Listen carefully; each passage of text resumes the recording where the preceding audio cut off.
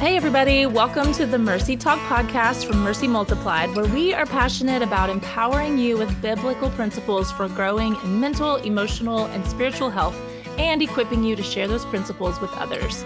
I'm Melanie Wise, and joining me on this episode is our good friend, Dr. Brooke Keels, as well as our church strategy advisor here at Mercy, who is also the lead pastor of a local church here in Nashville, Marshall Gallagher. And if you have been following Mercy Talk for long, you know that we care deeply about holistic health because we believe that we are all made up of spirit, soul, and body. So our spiritual health impacts our mental health, impacts our emotional health, impacts our physical health. They all impact each other. So because of that, and because we feel like they all play such a huge role in our overall health, just as people, we are really big believers in Jesus being the key player in our healing journey, but we are also big believers and supporters of people getting professional help when it is needed. So today we have a pastor, Marshall, who is going to be bringing to a professional counselor, Brooke, some of the common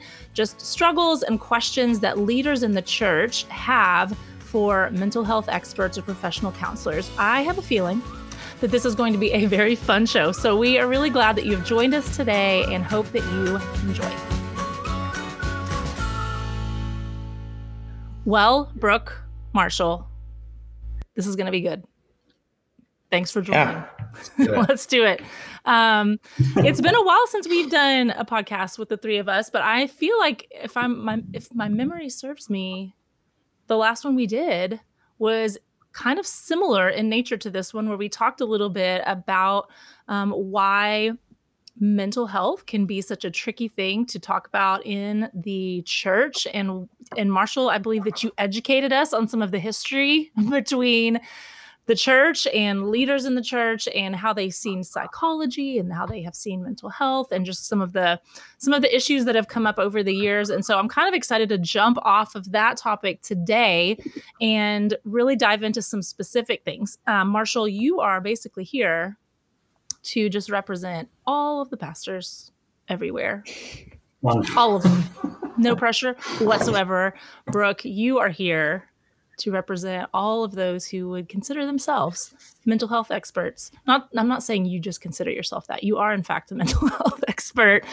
And I know because, Marshall, when we talked about doing the show, I was like, do you think you could come up with a few questions that pastors or people who are in leadership in the church would have for like a professional counselor? And you were like, hold on. And within 5 minutes, I'm pretty sure I had like 20.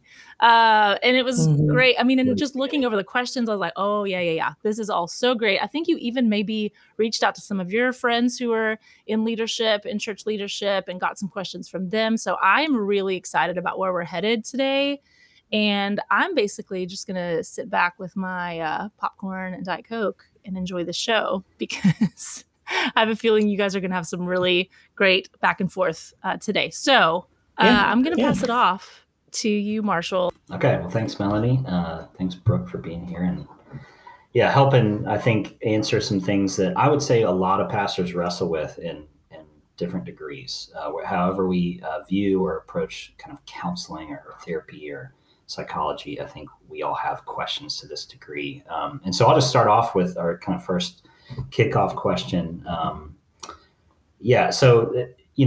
Pastors sitting in places where we hear things, get things that come to us. How can pastors develop a radar for things that are over our heads? They're outside of our skill sets.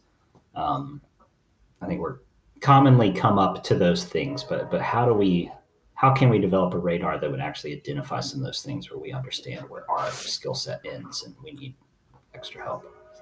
Yeah. And I guess I'll start with this too. And I've said this if anybody's been listening for a while, but I'm also, a fifth generation preacher's kid. So this isn't just like, because I know counseling, like I've been in the church and suffered accordingly. And I had an interesting dynamic because my dad was also a psychologist and a pastor. So that was always, interesting as well. So I didn't really grow up with them separate, but I grew up seeing people maybe would only talk to my dad because he was a pastor. Like they weren't necessarily going to seek out any mental health support outside of that. It was like, he's safe because He's a pastor, and so that was always very interesting. So I'll just kind of preface it with that. But I think in you guys have heard me say this before. It's like in the field of counseling, like I am required to understand what my scope of practice is. Like I have to know who I can serve and who I can't. And if I can't serve them, then I'm required to have referral sources, for that person. It doesn't have to be, anything specific, but, it could be if somebody's got like a severe eating disorder and I'm not trained in that, then I've got to refer to someone who is, right? And the onus is on the person, whether they reach out or not, but I have to at least add that level of like, here's where I would send you and connect you. I can't just be like, I don't know, good luck. And I feel like that would just be a huge start for pastors because, and I'm saying this from a place of understanding that pastors are typically like, you must be all things to all people. And I think the boundary of that starts with the pastors because people are not going to like start treating pastors with healthy boundaries. Like that's just never going to happen, unfortunately. So I think it has to start there for the pastor understanding like, this is where I know I'm gifted, whatever that is, whether it's in discipleship or connecting, because some pastors are really great. Like everyone wants to come tell them their stuff, and the healthiest ones I've seen either have a filter for that, right? Like you don't necessarily get to the pastor unless it's a smaller church, and then for the ones who do, they go, okay, I thank you for sharing that. And then kind of help them come up with a plan of now, what are we going to do? And I think you have to really understand what your gifting is in that arena, and really manage the expectations of the congregation, in my opinion. And so I think developing that radar too, of actually part of that is going to be building relationships with counselors or medical doctors or different people in the mental health field that pastors can trust. I know one thing that was really cool that I saw growing up was there were a few counselors in the area that our church would, refer to specifically, and especially for our leadership staff. And then they would pay for like the first, 8 sessions or something, like we need to get you started. But they had partners in that they trusted. And it would be typically, I think too, what you see is usually marriage issues, right? Most of the time, I feel like it's marriage, it's parenting, it's pornography and addiction. And so I feel like if you can cover those kind of three, find expertise or people that can support in those 3 areas, and then walk with that person from a discipleship, a biblical perspective, an accountability and support perspective, I mean, that's really the package deal, right? Like you're getting someone the help they need, dealing with why they're addicted to something or how this happened or what happened in their marriage, but also discipling them, we have like a marriage weekend at our church that people are just like, it is life-changing. But what they say is this is just the beginning, right? Y'all have reconnected. Now you've got to go walk that out. And so here are the marriage counselors we recommend, if that makes sense. So. Yeah, for sure. So I hear kind of the personal, maybe even humility and recognition of where your skill set is or isn't, because it's so varied. But then, or kind of organizational. I kind of hear checks and balances are just filters, and that helps us as far as expectations for congregants to realize, like, I'm not Jesus. I can't do everything. And I love how you said it just we can't expect, it's unfair to expect people's views of pastors to shift to a magical thing. And even when we have other stuff. Right. Yeah. And then how you kind of have a plan of connecting with counselors. And so I suppose, any tips for counselors or for pastors who are trying to reach out to counselors, knowing that that's counselor is such a general term, pastor church is such a general term, like any helpful tips as far as how do you find one that might fit with you or with the pastor? Yeah, for sure. I mean, I think it's typically, and depending on the area, right? I think it's safe to start with churches that offer counseling, but making, because there's a lot of churches that do, but making sure that they're actually licensed with the state. So that's going to be an LPC or an LMFT or some version of that in your state, right? That we're not talking about biblical counseling, your church could probably provide biblical counseling. If there is a biblical counselor, bring them in, so be it, if that's what the need, what is met. But dealing with, addiction and attachment and all of that is not under that purview, right? And so making sure they're actually licensed with the state. And what that does is it actually protects your congregant, right? So if you happen to refer to somebody and they end up being crazy, you report them to the state, and then the state comes after them and they lose their license. Like, that's how they're held accountable to those ethics and laws per their licensure, right? So when you have people that are doing this unlicensed, there's literally nothing you can do if they do something weird, right? And so they're, again, back to that accountability and checks and balances. I think starting with churches is a safe place, but I've said on this here before, right? There are plenty of counselors that can support people and not step into speaking into like their spiritual life or their theology. Like, they just refer them back to their own resources, right? So plenty of counselors that if somebody's like, I'm really struggling with my idea of God, they could be like, well, let's talk about what connection looks like. But they're going to refer back to, I think that's something you need to sit down with your small group leader, your pastor. And so I think the next step is, once you go, okay, these people look good, I read their website, they seem a little less cheesy than I thought, whatever, because most of the websites are terrible. And, you call them up and go, I want to meet with you. I want to come in because we want a referral source for our congregation. And most counselors will jump at that because that's pretty much a steady stream of referrals, and you meet with them. And if they won't meet with you, forget it. You don't want to fool with them anyway. Like, there's a little bit of like, we need to make sure we're in alignment. Here's our heart. How do you approach things? And if they say something weird, go help me understand that. And if they can't explain it simply, that's a problem. It's like 100% take the authority you have as the leader of your church to vet these people and not feel weird about that.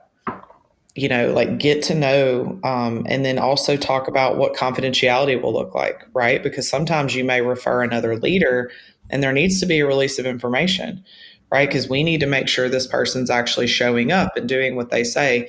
Other times it's going to be like, I'm referring to you and none of my business, And so kind of how are you going to handle that? But your congregation's going to ask, like, right? People are going to go, well, if I go to counseling and like tell them, are they going to call you, and being able to simply explain, like, that's not how that works. Here's how confidentiality works, and encouraging that counselor too, or group of counselors, to make sure they're explaining how that works as well. Like, I feel like there's just kind of some logistics you can talk through and have a really high support kind of team, if you will. I can say too that like one of the things that we are actively working on is, we talk about that all the time. We talk about that with pastors and leaders in the church, like, oh yeah, you need to have this team. You need to go out and vet counselors. And what we haven't provided is much about how. Like, when I look back on my years in youth ministry, I'm like, that's probably the number one thing, if I could go back and redo, I would have done. But I also don't even know that I would have known how to vet. I don't know that I would have known the questions to ask, or like what to even be looking for or hoping for. And so that's something we are actively building out, is some resources for people in the church to be able to say, hey, if you want to do this, if you want to develop this referral list that we always talk about, and you want to go meet with a counselor, here's literally a list of questions that you could ask that could give you a really good feel for who they are and how they work with people. So I don't think we formally have that available, but if anybody listening wants to have kind of just even some of the preliminary questions that we've been able to come up with, that we've got together, we would be happy to share that with people, because I think that's really, really, really, really important, is knowing what to even ask.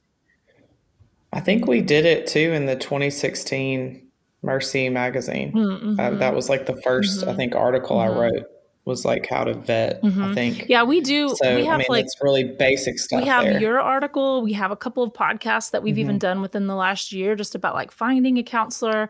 And then we have actually received from a church out in the Phoenix area. They did this. They literally went out and started having interviews with counselors in their areas to be able to offer as referrals. And they came up with a fantastic list. So we've taken some of their questions. We've added some of the stuff from your article, from all these things. We've kind of started compiling those. Again, we don't formally have it available. It will be soon, but until it's available, if That's anybody's awesome. interested, we would love to send that out because it's so important.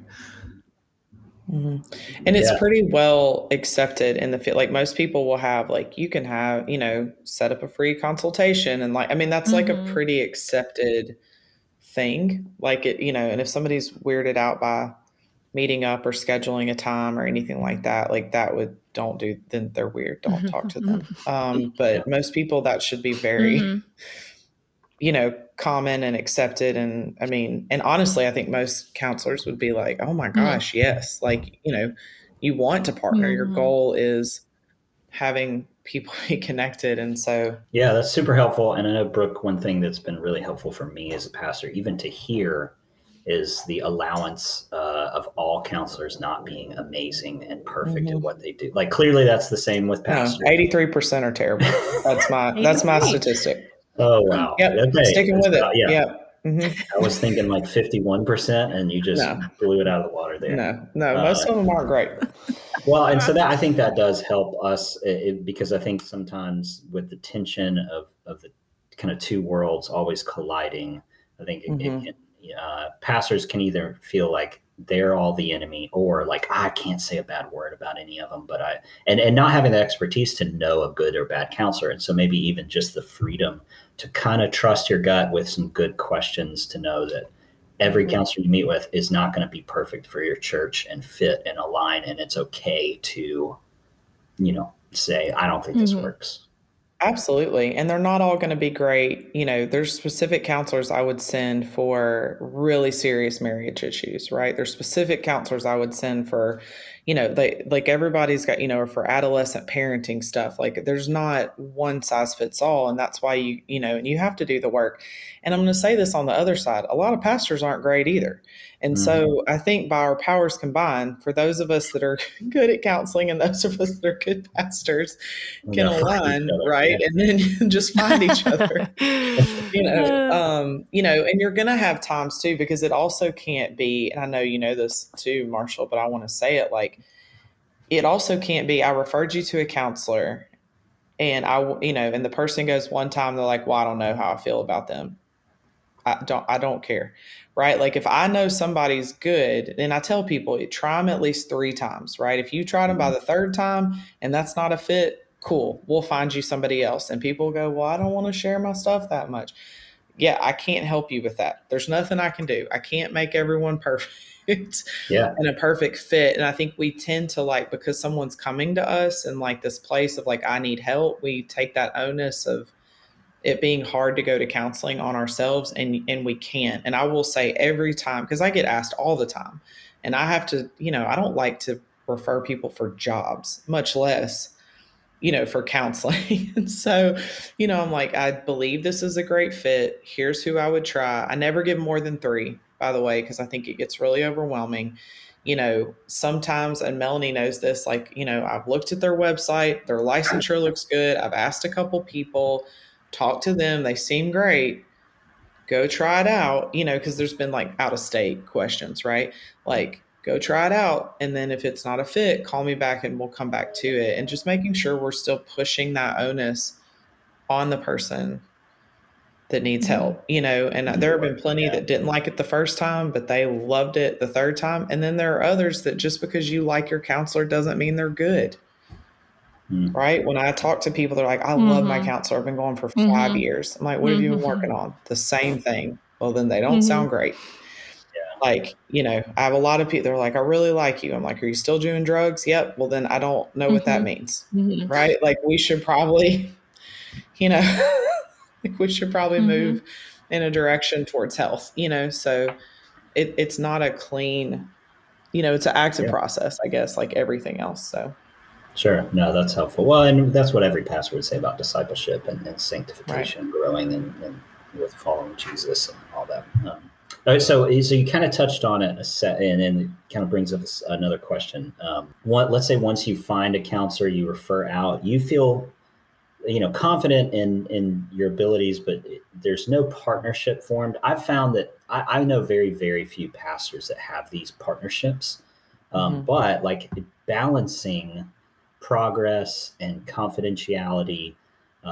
I know meeting to kind of set that up, ask those questions, talk it through with the counselor. When the pastor is not necessarily in control of that, I think, or my assumption maybe, and maybe it's a wrong assumption, is that counselors get really nervous about confidentiality or progress or kind of letting the room open to a pastor or someone who's kind of on the outside as a guide when it's not initiated by the person in counseling. Yeah, because they'll lose their license. So yeah. So how do you? Yeah, they don't really. They're nervous because. How do you balance? Yeah. Yeah. How do you balance that? Like with it, Yeah, I mean, I think the question is like, what is your role, right? Like, if your role is to know what someone's talking about in counseling, and again, that's why I kind of differentiated. Like, if you're associate pastor, I'm just making this up. Okay, if your associate pastor is dealing with pornography addiction and they come to you and you send them to counseling, there needs to be a release of information on that front end, right? That you can verify. Like, I don't need to know what's going on, but I need to know that you're and going. And to be sure that everyone knows, like, that's a formal thing that people would sign saying, like, yeah, they have to agree. Because here's the other thing.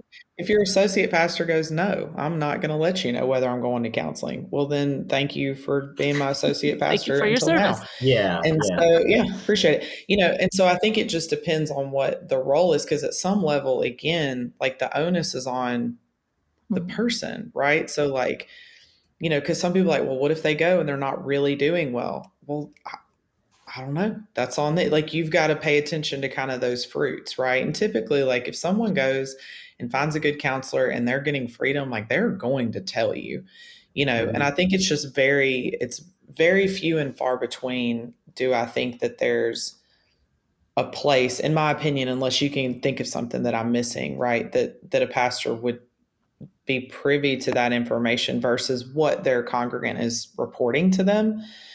You know what I mean? Because you're not really in control of that, Sure. And so, nor should you be. Yeah. So I think it's more about respecting the privacy and confidentiality of the room still, but still retaining kind of the role as shepherd and maybe it's even just helping that congregant kind of walk through and asking good questions of the congregant.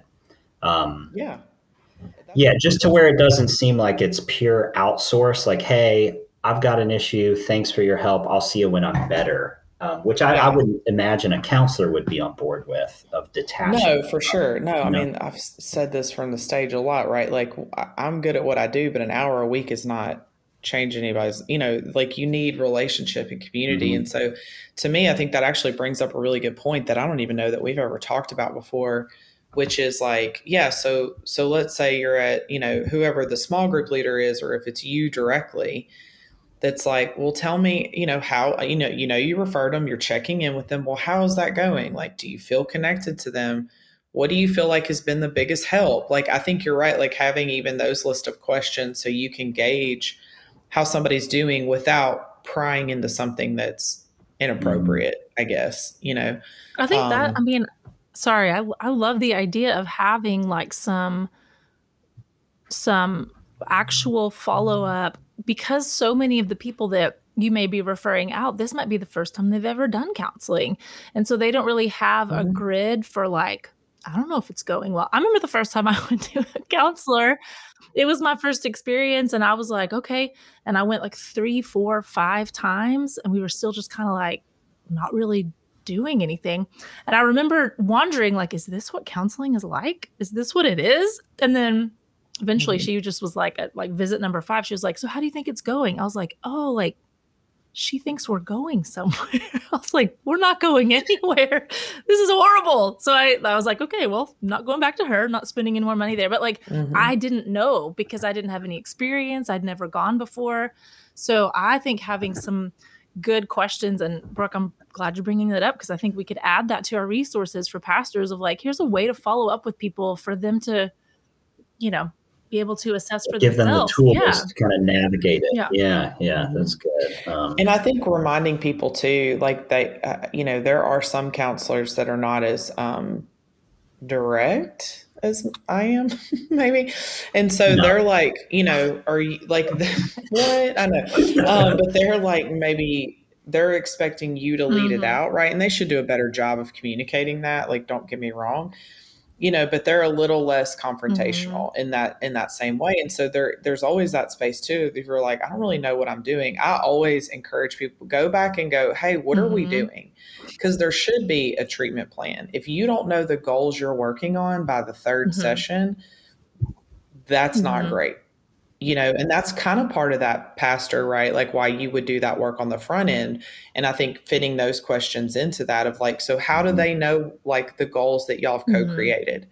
Like, how do they know that there's progress being made? Like you're kind of vetting that person for your, congregant already. And that counselor's going to know, like, if we're not getting somewhere, they're going to go back and tell Pastor Marshall, this person isn't great. And you always have that space too, Marshall, of like, if you go, hey man, this is the second or third person I've heard this from, I'm scheduling a meeting with that counselor and I'll be like, you need to tell me what's going on. Like, you don't have to be a jerk about it, but definitely from that space of, this is like the third person that's mentioned. They don't feel like they know, what's happening. So can you help me understand like what your approach is? Why do you think maybe that needs to be communicated differently?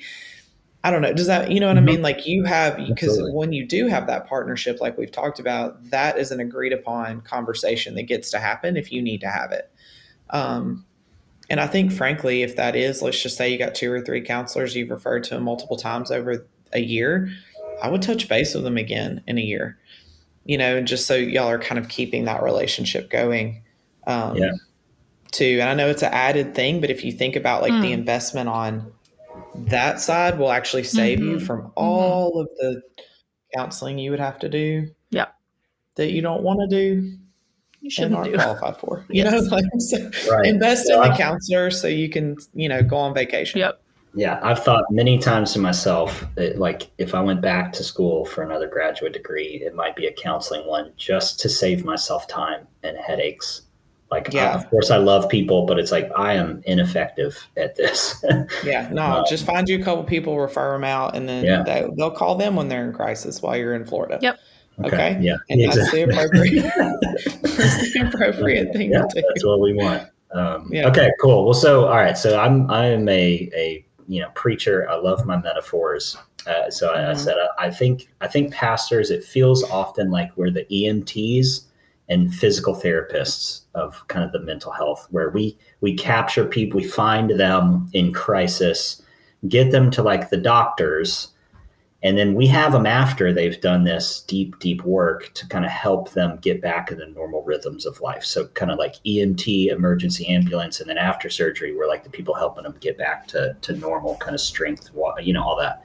And what I find is difficult often is how to approach people, even in that metaphor where we're kind of the physical therapist, but we don't know the diagnosis. We don't know what the surgery was. We don't know and often it's, we are trying to figure out how to best help people when they're doing a lot of deep kind of interior counseling work. We're never aware of it. And so often it's difficult, I think, to ask questions. I think it's becoming more common that people aren't sharing what's going on in the counseling room with a pastor. And, for good reason. I think it's justifiable that pastor is not necessarily synonymous with trustworthy, certainly as much as it used to. So even just advice, if we know that somebody's been going through a lot of stuff with a counselor, and then we're kind of on the back end trying to help them, but we don't know what, and we will never find out really what's been going on under the surface. How would you counsel, I guess, pastors to help best in those scenarios? Yeah. I mean, I think it's a good question. I think it's pretty layered though. And I think it depends, right? So, I think the number one thing is I would go back to saying like the onus is on the person in your church. Right. So if they're like, man, I'm really getting in it in counseling, right. And you ask them, how are things going, man? It's really hard, and I think that just normal follow-up question, is there anything we can do to support you? right? Like, because whatever their diagnosis is in that process, the last thing I feel like the church needs to do, not that it's not helpful sometimes, but I'm just going to speak generally. Like, what are you going to do if you're like, oh, they're bipolar?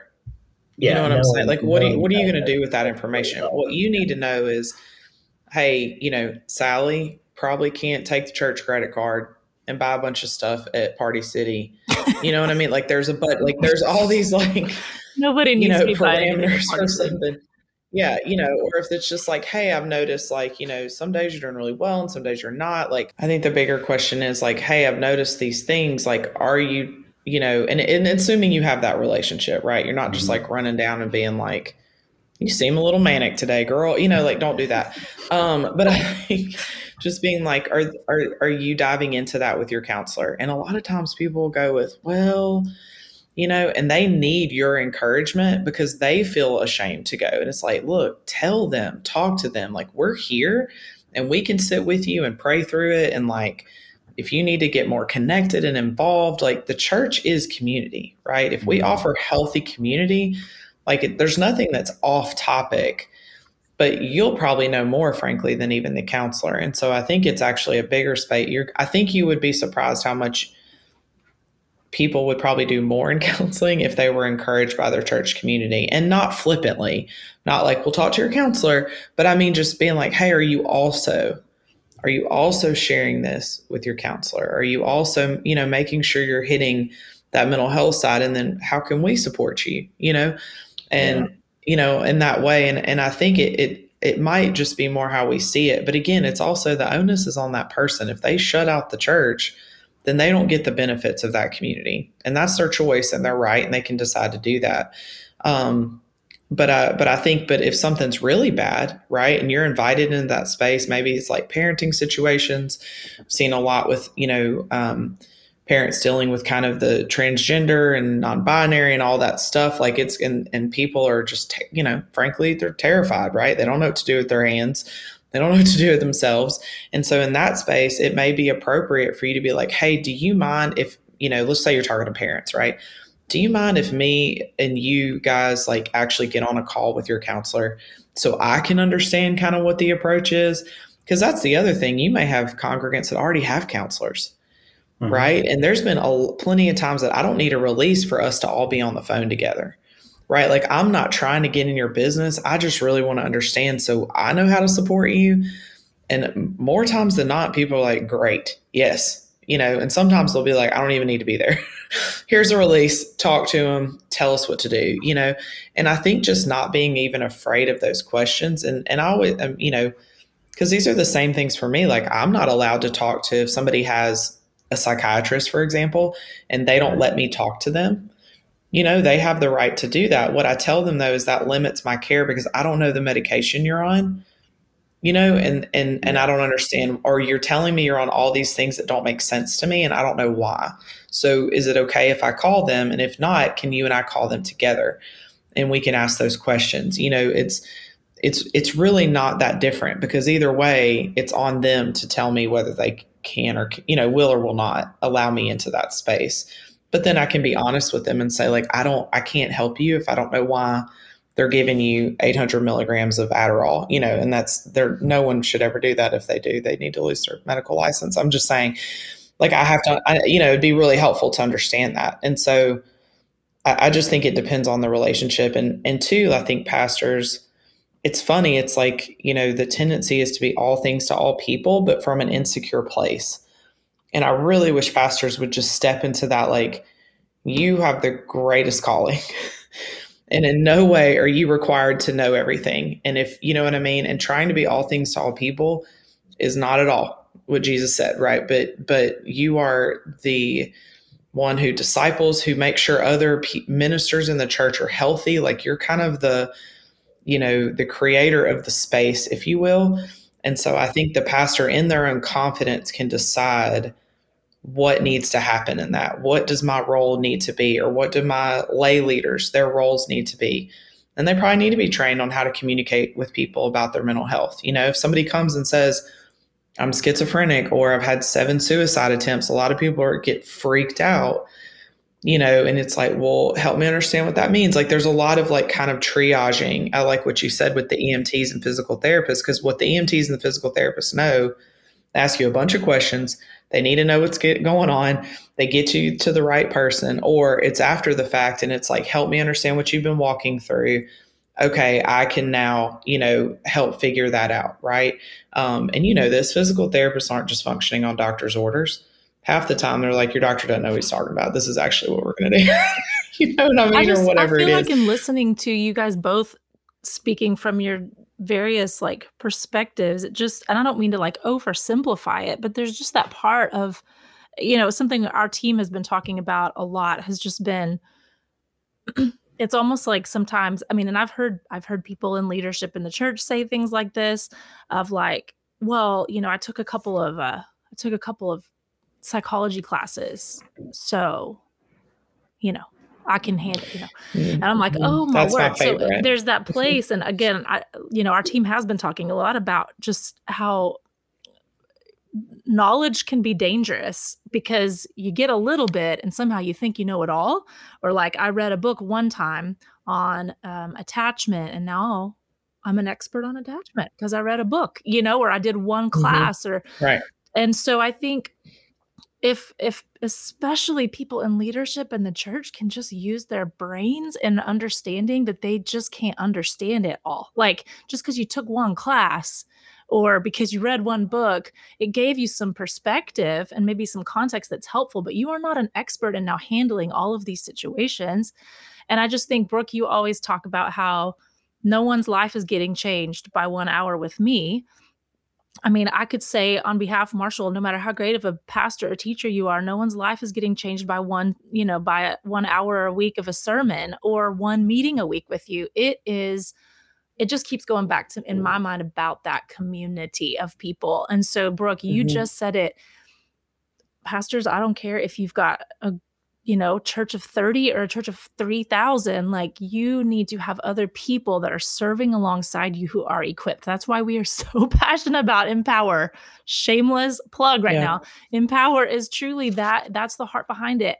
People need to be equipped for how to navigate these conversations, how to love people well. And when you have done your part, Pastor, of raising up those people, of working with those people in your church, equipping them, creating that community, that is what changes people's lives. It's that ongoing week to week. And yes, counseling plays a part in it. Yes, the Sunday morning sermon or the meeting with you, Pastor Marshall, is part of it, but it's a much broader picture. And if people could just figure out, this is my lane, I don't have to know all the other lanes. Like I don't even have to know everything that's being discussed in the session, or I need to do my part and do my part really well. Like it just feels like that would just be such a beautiful like of all of those pieces coming together in a really beautiful way. No, I think that was great. I just wrote down like pastoral courage to be willing to step into those uncomfortable places. And if we aren't willing to, then, we're doing a disservice to both our congregation for that coordinated care, but then also to the congregant. And it's like the shepherds are in the place to do that difficult work. So that was good. Okay, I have a couple, just two more questions, really. And Brooke, you kind of mentioned it a little bit, like doing the work of finding a counselor. I know a lot of times people trying to find counselors in the church. Most of what I hear is like, no, and I've been trying to go to a counselor for a little while, and just there's all that stuff. And so I think at times it is definitely an avoidance thing where we can give them the nudge and help them set up kind of those, like, all right, I'll walk you to the office, or not maybe literally, but not literally, but so like, how do we help when people are trying, and we notice that they are legitimately putting effort in, but they're also working 50 hours a week and have issues at home, like all that stuff. How can we help as pastors to kind of help them through that? I think the number one thing would be, what do you, pastor, believe about someone finding a counselor, right? And the urgency of it. Because what I see, and of course, what we saw at Mercy was typically the life is falling apart and then they would go to Mercy, right? Or, I hear it all the time. Well, things aren't aren't really that bad. And I'm like, well, yeah, that's why we get really healed up while things are good, so that when hard things happen, we're stable, or, you know what I mean? Everybody's like, I was fine until I had a kid. And it's like, yeah, because you didn't deal with any of your junk ahead of time. Right. And by the same, okay, like there's no judgment. It just is what it is. Or for me, like in addiction treatment, right? Like it was just weed. We didn't know. And then now I've got a kid in a psychotic break, right? Because you didn't know what was really going on. And so I think it's a part of it would be even that, like the message of, if someone's coming in this month, because what you'll also see, and I know you've seen this, is like there's a crisis, right? And then they come talk to you and everybody's like just like melting into the floor with tears. And then you're like, hey man, this is what we're gonna do. And they're like, thank you, it's great. And then they feel better the next day. And then no one's going to counseling, right? And I think that's where it's like, can you, and this is all of us, by the way, everyone ever, but I have to do this too. Like, okay, well, so then in 3 weeks from now, when it happens again, great. Did you call that counselor? No. And so you're talking about, but even for the ones that are legitimately trying, I think it's just that encouragement of like, hey, don't lose steam on this. Right. Like, and is there, if you've got somebody in your church that's really great with like, I'll use our own stuff, right? But it's like, I want to get you in a Keys to Freedom study. I think it needs to be one-on-one, a little more mentoring than maybe a group, or here's a really great group I'd love to connect you with. Is it okay that I give them your number and they'll even reach out, right? Like whatever level you feel like you need to connect them, or here's the number, I hope you reach out. And I think doing all the church community things that need to happen of just getting somebody plugged in, I think is huge. And then asking, but making sure like because it's, we say this all the time, like I can't drag you anywhere. I will partner with you and no one will partner with you harder than I will. Like I will be there and I will champion and I will do all of those things, but I will not do it for you.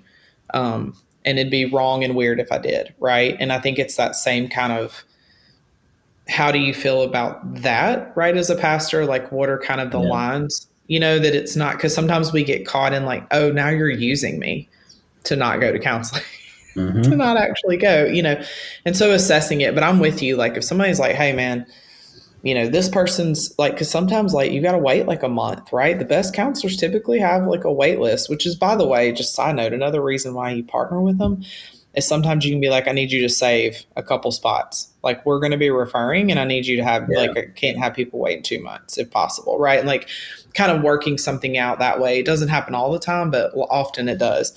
And I think it's that like, yeah. Okay. So great. So you've got an appointment in a month.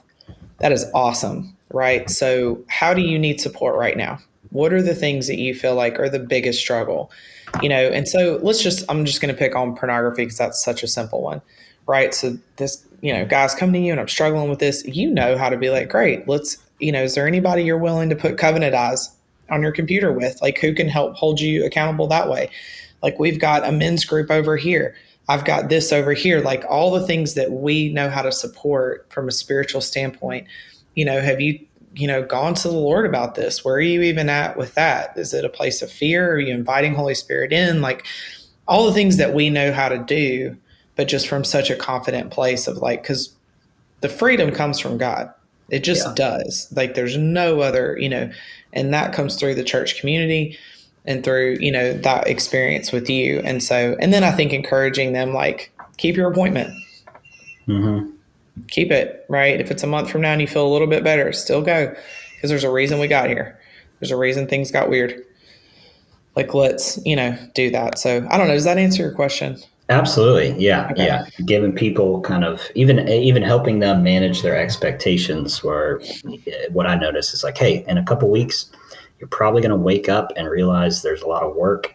And it's almost like going to the dentist, where it's like, oh, I got a toothache, and maybe one day it's not there, and you're like, do I need to go to the dentist? And you'll wait until it gets really, really bad. And so even kind of helping guide people toward that, even writing it down on the calendar, just as a reminder, like, oh, hey, so-and-so went to counseling, I'm just going to text them, say, hey, how was it? Kind of little things like that. Yeah, that's yeah. good. And I'm pretty aggressive about it. You don't have to be, but I'm pretty much like, FY, I'm writing this in my calendar and I'm going to ask you how it went. So know that that's coming, like, it's part of that. I like courage, to not surprise people with my aggressive nature. Yeah, or hey, how are you? ... Yeah,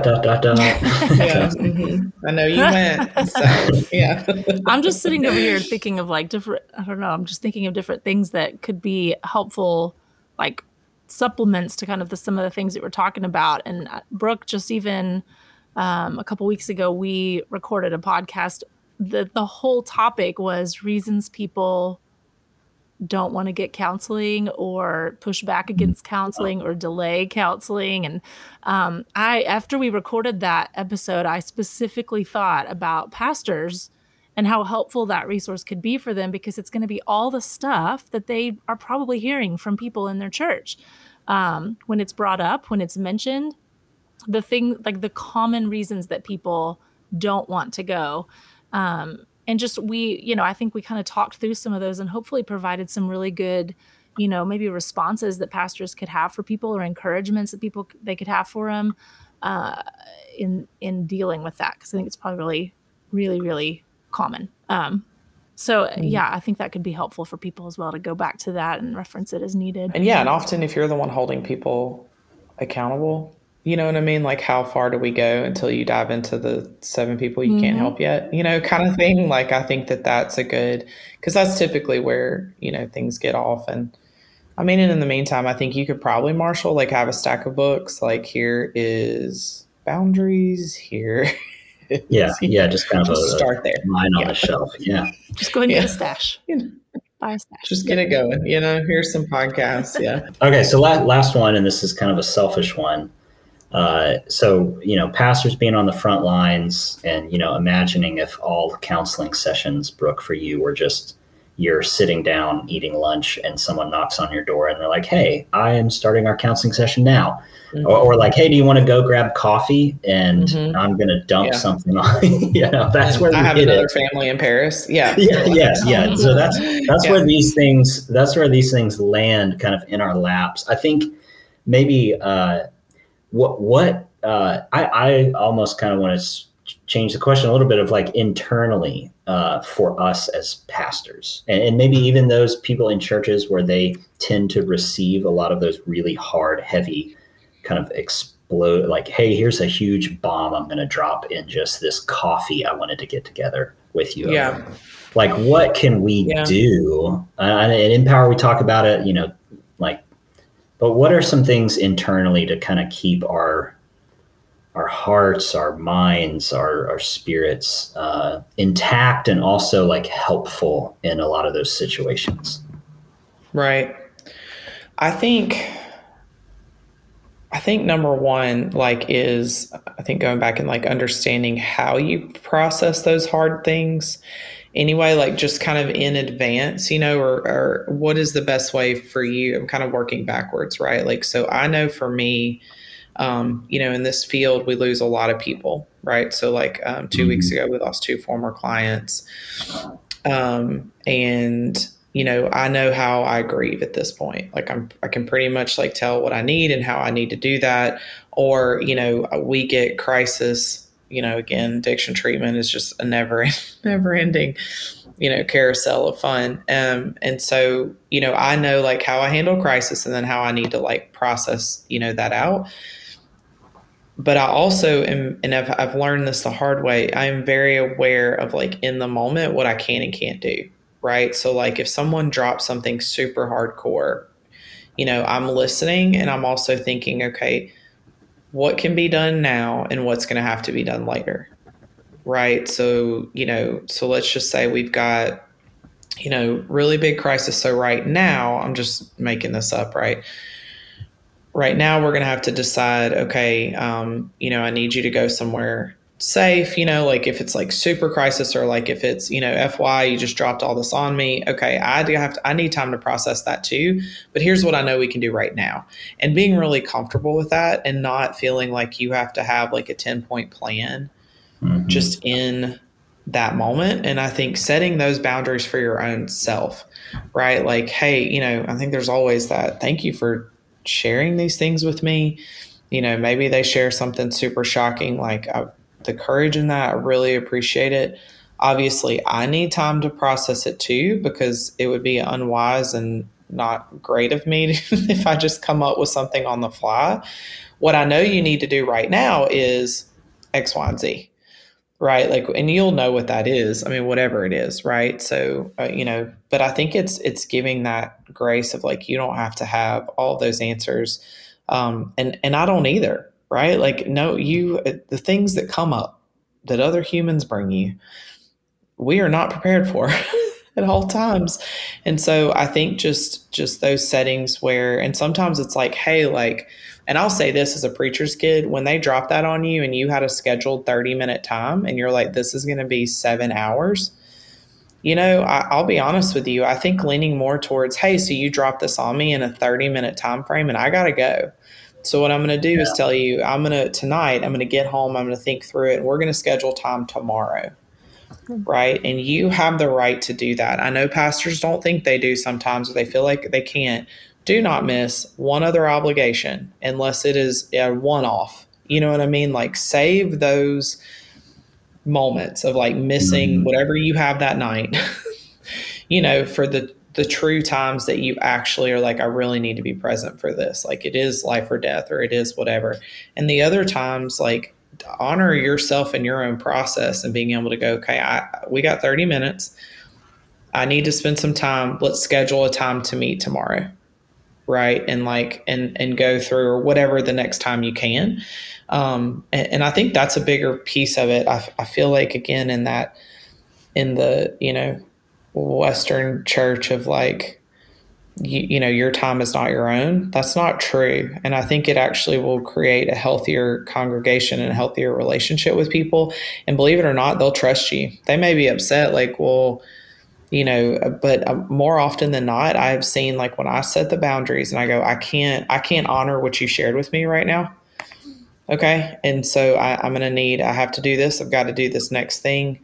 So let's meet, whatever. This is what I'm going to ask you to do. I'm going to ask you to pray about it. And I'm going to ask you to let me know your plan when we come back together, and like, whatever that is. Does that make sense? Like, that it's just absolutely. Like, honor your own time. And then people trust you with that. They're like, oh, okay.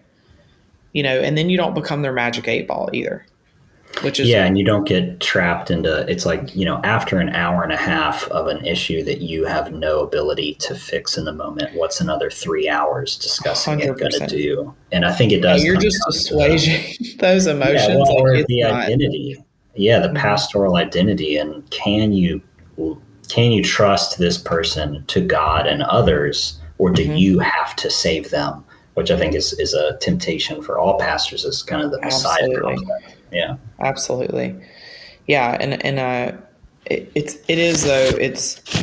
crazy. Like, it's funny. I've said this before, but it's crazy to me what the level of enabling that Christians do and call it grace, and it's not. And when you start twisting beautiful things with unhealthy things, really bad stuff happens.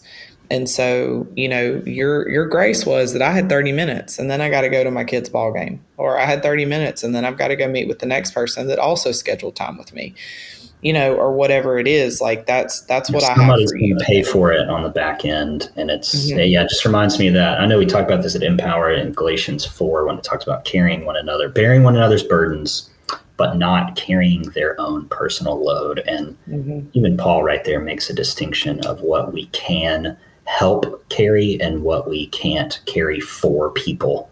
Right. And just finding that balance. I do love hey, I've got to go, but later tonight, I will reach out and schedule time. I think that's especially helpful, is reminding, like, hey, I will reach out. It's kind of that typical, like, hey, pastor, I have an issue. Don't as you're heading up to the pulpit, is like, hey, pastor, I got an issue. It's like, hey, call me Monday morning and we'll talk through it. I think all pastors know how to do that. They don't maybe necessarily know how to apply it as well throughout the middle of the week in that kind of priority. Yeah, so this has been really helpful. I mean, I could probably just sit here selfishly. Maybe this is just part 1 of 10. Yeah. I know there's so many different things we could probably dive into in this conversation, but I'm just thinking, so much of what we do at Mercy, specifically through our outreach services, is that we want to see the body of Christ equipped. We want to see people in leadership in the church equipped. That's who our hearts and minds are kind of focused in on a daily basis. And so just thinking about this specific podcast, I'm really, I just, even in listening to your questions, Marshall, I just am reminded of how, what a weight it is to pastor, to lead a church. And I'm also reminded of how horrible congregates can be to their pastors.